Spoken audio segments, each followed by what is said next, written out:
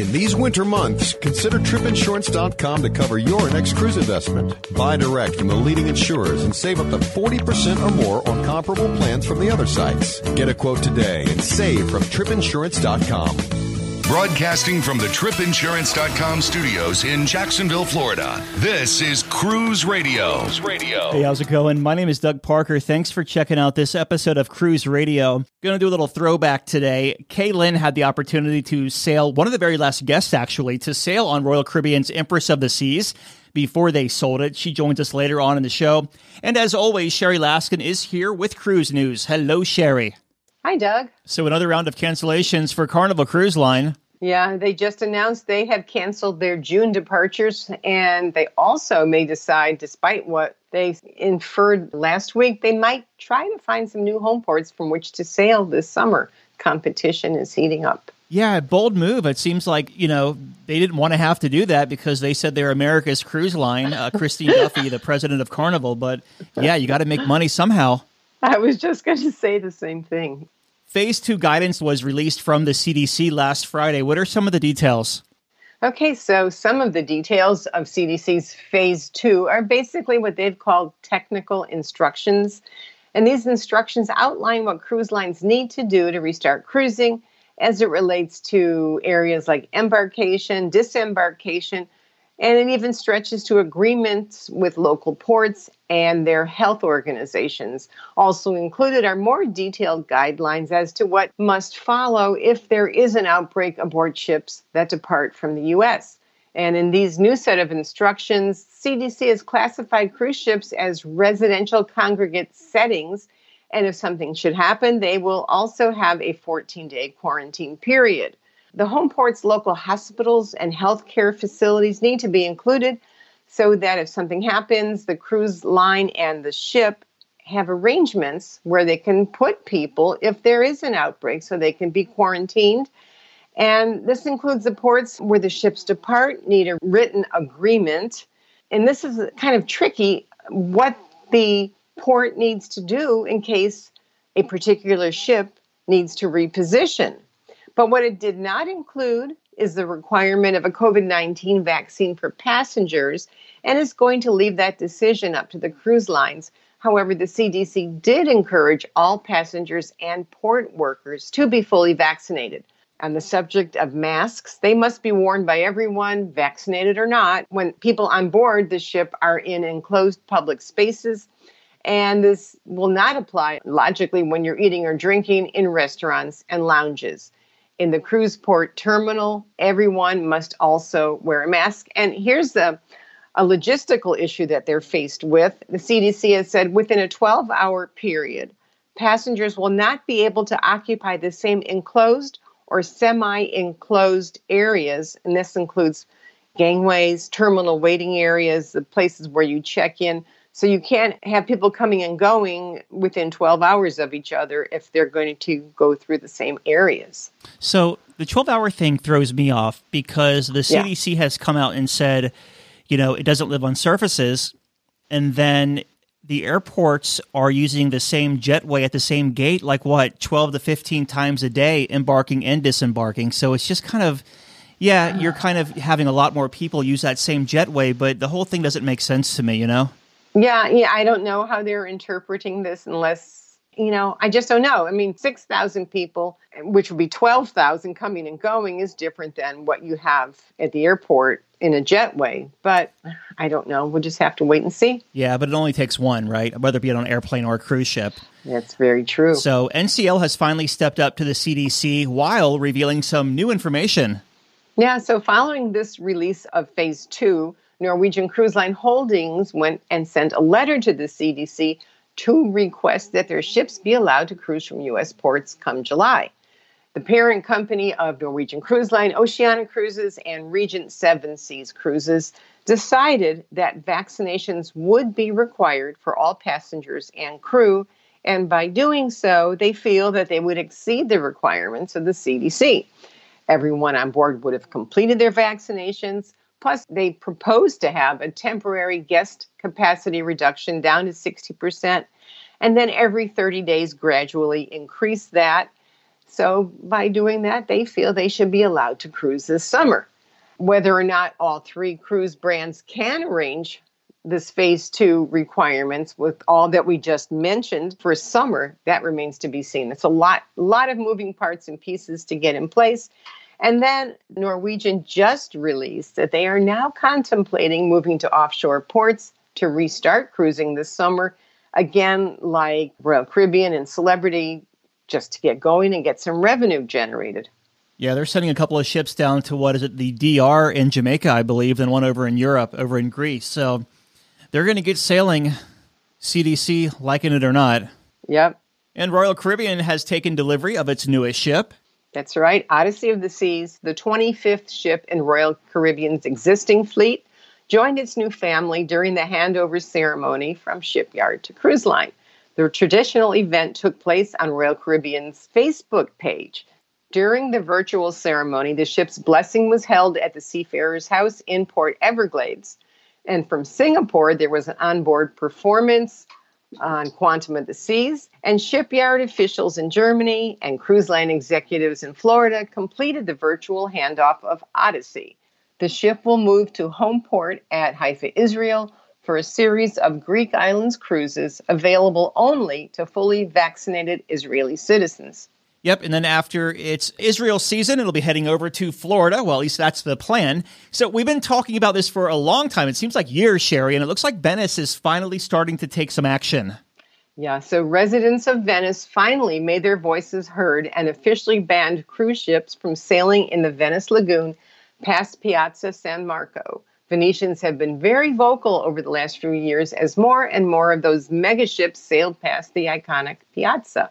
And as the ship sailed past, the wake would disturb the lagoon seabed as well as displace the seawater. And Venice has been plagued with flooding for centuries, but of course it's only gotten worse over time. And as a solution, and possibly only temporary, cruise ships will be rerouted to the industrial port of Marghera on the Italian mainland. Venice authorities admit that this isn't a perfect solution either for both the environment and the port itself, as well as for tourists getting a kind of poor impression when they step off the ship.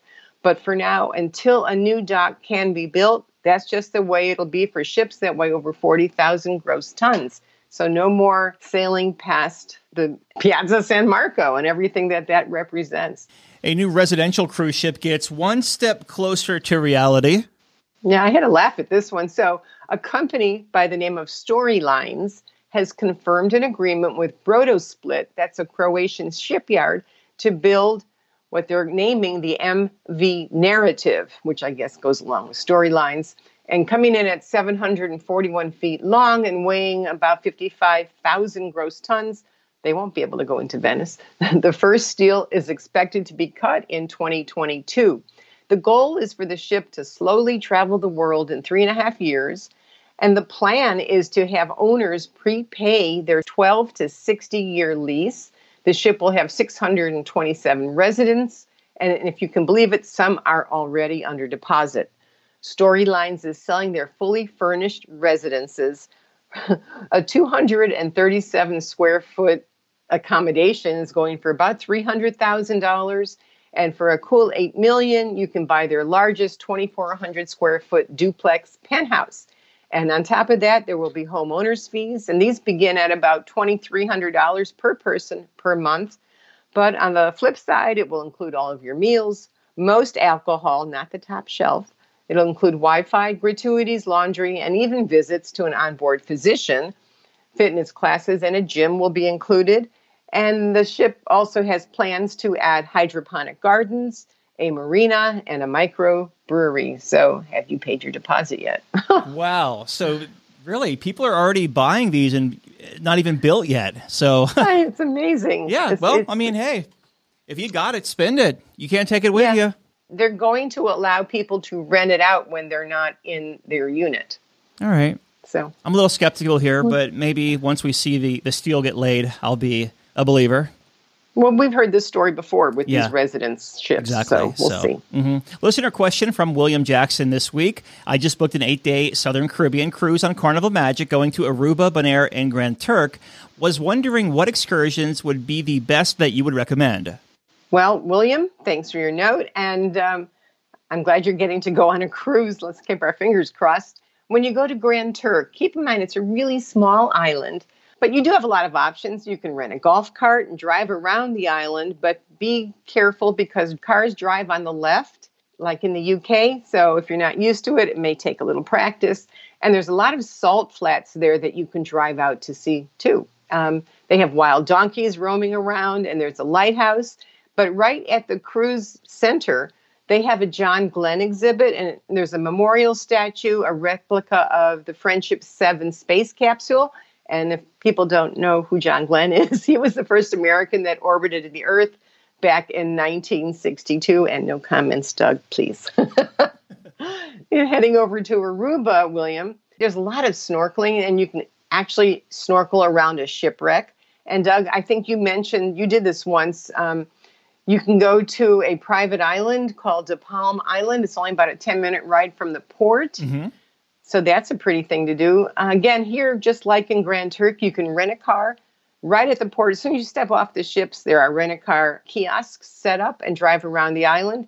And aside from driving over to Eagle Beach, there's a place called Baby Beach that I've been to. It's known for some rough currents. I mean, really rough currents. So, grab a lunch in town, drive out and relax at the beach, especially, if it's just a really breezy, nice day. And then speaking of lunch, there's an Italian restaurant next to the historic lighthouse. It's a little bit of a drive. It's all the way at the end of the island, but the restaurant is called Faro Blanco.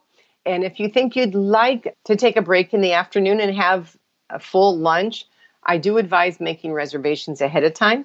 But if you don't feel like eating, take a drive out to the lighthouse anyway. The view is spectacular.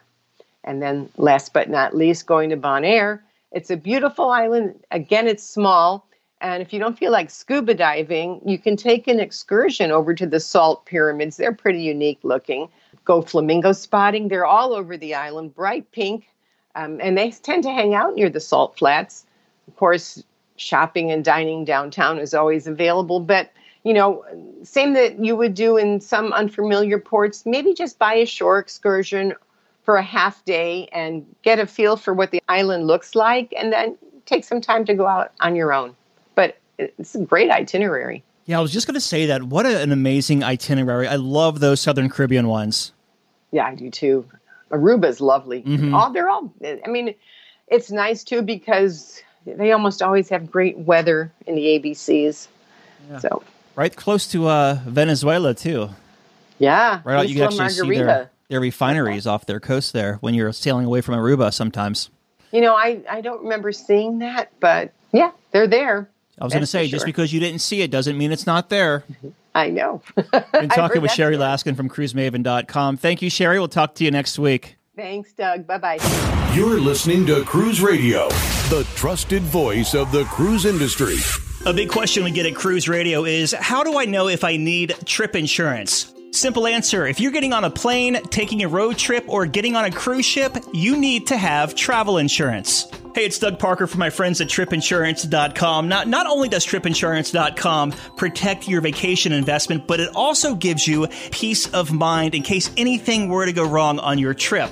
How do they do it? They offer 3 different types of trip insurance policies. Good, better, and best. One policy for every vacation budget. But it doesn't just stop there. They're up to 40% lower when you shop around on other comparison sites. Plus, tripinsurance.com offers 24-hour customer support before, during, and after your trip, online claims assistance, and travel alerts to let you know what's going on at your destination. But find out for yourself. Check out tripinsurance.com. Top industry stories from around the world and how they'll impact your next vacation every weekday morning on Cruise Radio News. So here's an interview that's going to be in uncharted waters for me. It's a ship that is no longer with the organization. We're talking about Royal Caribbean's Empress of the Seas. But Caitlin, she was on the very last sailing. So as things started bubbling to the top, she was on the ship. She's here to talk about it. And kind of a little throwback, we'll call it, because it is Thursday. A little throwback Thursday for Empress of the Seas. Kay Akers is on the line. Hey, Kay. Glad to be with you again. Now, you live over in California, so you made the flight from California to Miami to board Empress of the Seas for an 8-night Caribbean sailing. Now, This was in March, like the second week of March, when things were just starting to heat up a little bit on the Corona front. So did you have any hesitations or thoughts about taking this cruise? Yes, because, we are hearing about ships starting to have problems at ports where they are being denied stopping and, having to float around, have more sea days than anticipated. And so we didn't know what was happening, but we were game to go as long as the cruise was on.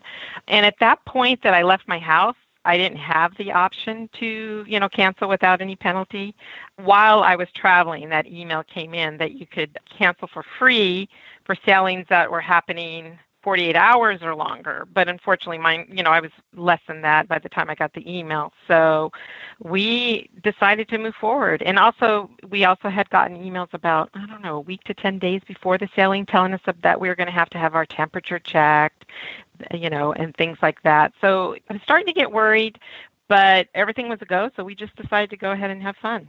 You mentioned temperature checks. Aside from that, was there anything different about embarkation? Not really. They stopped you as you went into the building before you could go up to where you actually check in with the agents for that temperature check and asked if we were ill or anything like that. But that was pretty much the only change, other than I noticed, of course, on board, there were the usual sanitary precautions in place, but that we're probably used to that happening whenever there's a noro outbreak or something on a ship. So I didn't notice anything too different in that respect. Empress of the Seas was an older ship. It was, I think, launched in 1990, so 30 years old by the time you were sailing on it, or really close to 30 years old. What were your first impressions walking on board the ship, and was this your first time on Empress? Yeah, it was. And I actually wouldn't have picked the ship because I don't like the Radius class of ships with Royal Caribbean. I like their, freedom and above class. But my sisters had picked that already, so I'm like, I want to be with them and be with family, so let's, go ahead and book this cruise. When you first walk on board, I was really impressed because it has that elegant look to it and feel that, older ships have, and it's really quite spacious. Yeah, the only thing I would really have to compare that with would be like Royal Caribbean's Majesty of the Seas or Sovereign of the Seas. Yeah, and it might be more like those. Yeah, Sovereign, I think. Yeah, not really the same class, but yeah, kind of the same. That's how I picture it in my mind, at least. So you make your way to your stateroom. What kind of stateroom did you have on this 8-night cruise? Well, I had an inside cabin, and it was literally the smallest cabin I've ever had in any cruise, but it was very well organized. The only complaint I would have about it was that the closet was so narrow that, I at one point had my shoes went to the very far back of the closet. I was trying to retrieve them. It was like I couldn't get in there because I was wider than the closet door and I couldn't get through there. Wow. Where was this stateroom located? Towards the front of the ship, down right below the showroom. So I did hear them practicing and their shows at night if I wasn't actually at the show. Let's talk about the food on Empress. How was the food? And it's a smaller ship, so I don't picture there being a ton of specialty restaurants. You know what? I don't know if there's more than one. We ate at Shop's Grill, the steakhouse, one night. There might have been a Giovanni's, but I'm not sure. But, and that's it in terms of specialties. The food was really good. I love their buffet, and I'm not normally a buffet person. So I thought their food was really good in there and the dining room. And we had wonderful service the whole time on the ship, from all the dining rooms as well as elsewhere on the ship. You mentioned you went to the buffet. Were you able to serve yourself, or were there precautions there as well? I do know that they were very strict at making sure that they had, one thing I really liked is as you walk into the buffet, they had, I think, 3 sinks right there where you could actually wash your hands with soap and water right there before you went in. So they were making sure everyone washed their hands with soap and water or had, them put the sanitizing gel on it, at least. And a lot of us did both. So in that respect, it was very clean. I do know that you could not serve yourself ice cream cones, that they were doing that for you. Well, let's talk about the public areas of the ship, and as far as the crowds and congestion. For the size of the ship that Empress of the Seas is or was, how was the passenger flow? It was really good. That's what I meant when I said it was spacious. I feel like they had really wide open spaces, and even like when you get outside the elevator, a wide open space felt very light and airy and uncrowded. So I never experienced any problem. Yes, maybe the pool was a little crowded on the afternoon of a sea day, but nothing overly so. It wasn't like we couldn't find a chair anywhere. So I thought it flowed very well. In fact, I'm sad that it left the fleet because this little ship is one I would take again. By the end of the cruise, I love this little ship. Yeah, little ships like Empress and even like the Carnival Fantasy class ships or the like Norwegian Sky and Sun, they have a real charm to them. Do you spend a lot of time on the pool deck when you're on a cruise? I do. Yeah, definitely. On sea days, you are going to find me there. My sisters like the casino. My husband and I like the pool. Gotcha. Are you a gambler on board? Nah, not really. Unless I'm keeping them company and I just have a few bucks to put in there. So that's why I don't get the free cruise offers. And sometimes I sneak along with my sisters to go on their free cruises. See, that's the thing, right? Like I just got back from Vegas and I was there for 5 days. I did not drop one penny in the slot machines. And I have nothing against them, but I'm just, just not my thing. I'm not going to be getting any comps for hotels or cruises or anything like that, but it sure is fun to watch. How about the shows on board and the entertainment overall? Like the smaller cruise ships, it was more traditional entertainment where you have a couple of song and dance shows, comedian a night, that type of thing, maybe a movie one night. It was that, kind of almost traditional entertainment in that sense. But where I thought they did really well is the entertainment staff had games all the time. They had karaoke. And even though I don't participate, I loved watching the karaoke, sing along. So I think there was a lot of options if you are bored by the traditional singer in the showroom. With this being an 8-night cruise, you had a lot of ports of call. So what were they? We had 5 ports. We had Key West, Roatan, Costa Maya, Belize, and Cozumel. On these 5 ports, were there any precautions when you went to each one of these ports from the locals, or did they make you do anything like temperature checks or screenings before you got on or off the ship? No, not on any of them. Now, for Belize, I have to say I just decided to make it a sea day for me. To me, Belize doesn't have a lot that I want to go see, and you have that really long tender ride, so I just decided to stay on board that day and make it another pool day. But the other 4 ports, we didn't have anything like that. How was Cozumel, and what did you do there? We went to Nachi Kokum. So I've been there many, many times. And it's kind of a good mix because my husband and I like the beach. I have a sister that really loves the pool. So we both get what we want while having unlimited margaritas. Yes. So you're towards the end of the cruise. So let's just say day 6 or 7 of this cruise. The headlines are starting to pop in the news. What are the ramblings on board?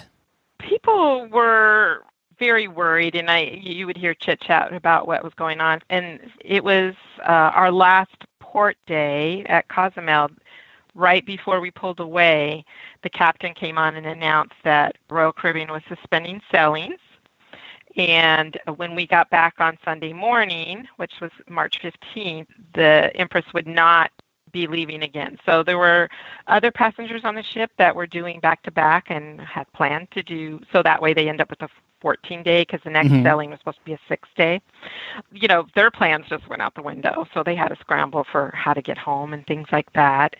So that night and all next day, that was the talk of the ship, and no one knew what was going on. At that point, it was going to be a 30-day pause.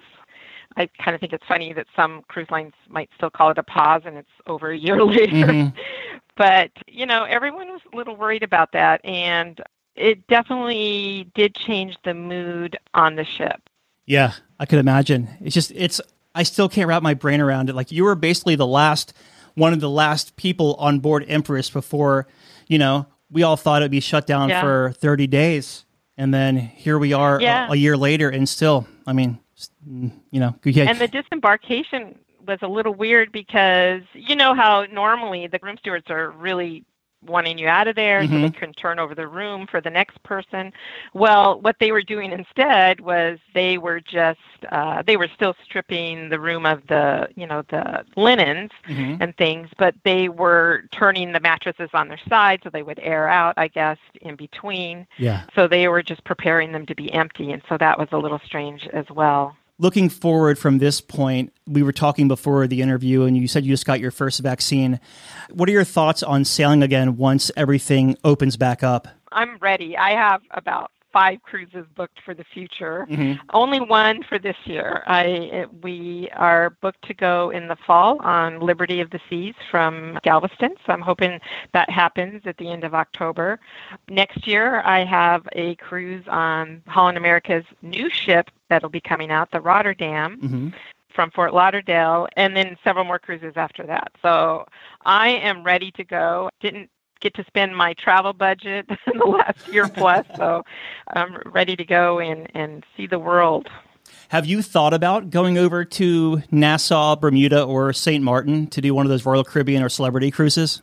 Not really. Well, first of all, I would like to see how that experience works out for people. I know just disembarking out of just San Juan, which is a usual port for cruises, I've had problems with all the traffic there and things like that, and I don't know how it would go. So I think I would want to wait and see how it goes for other people and what their experience is before I would do that. Yeah, I've considered booking one on Adventure of the Seas over in Nassau just to check it out and see what it's like. If I was going to do any of them, it would be that one.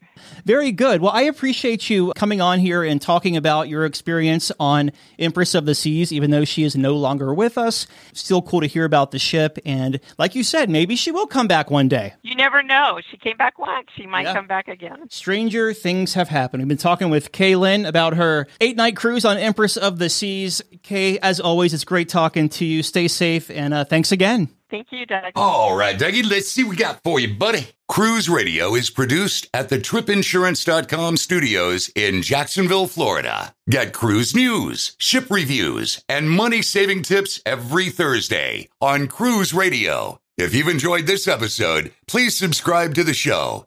If you want to help spread the word, give Cruise Radio a 5-star review. Find Cruise Radio where you listen to your favorite podcast or online at cruiseradio.net. I'm your announcer.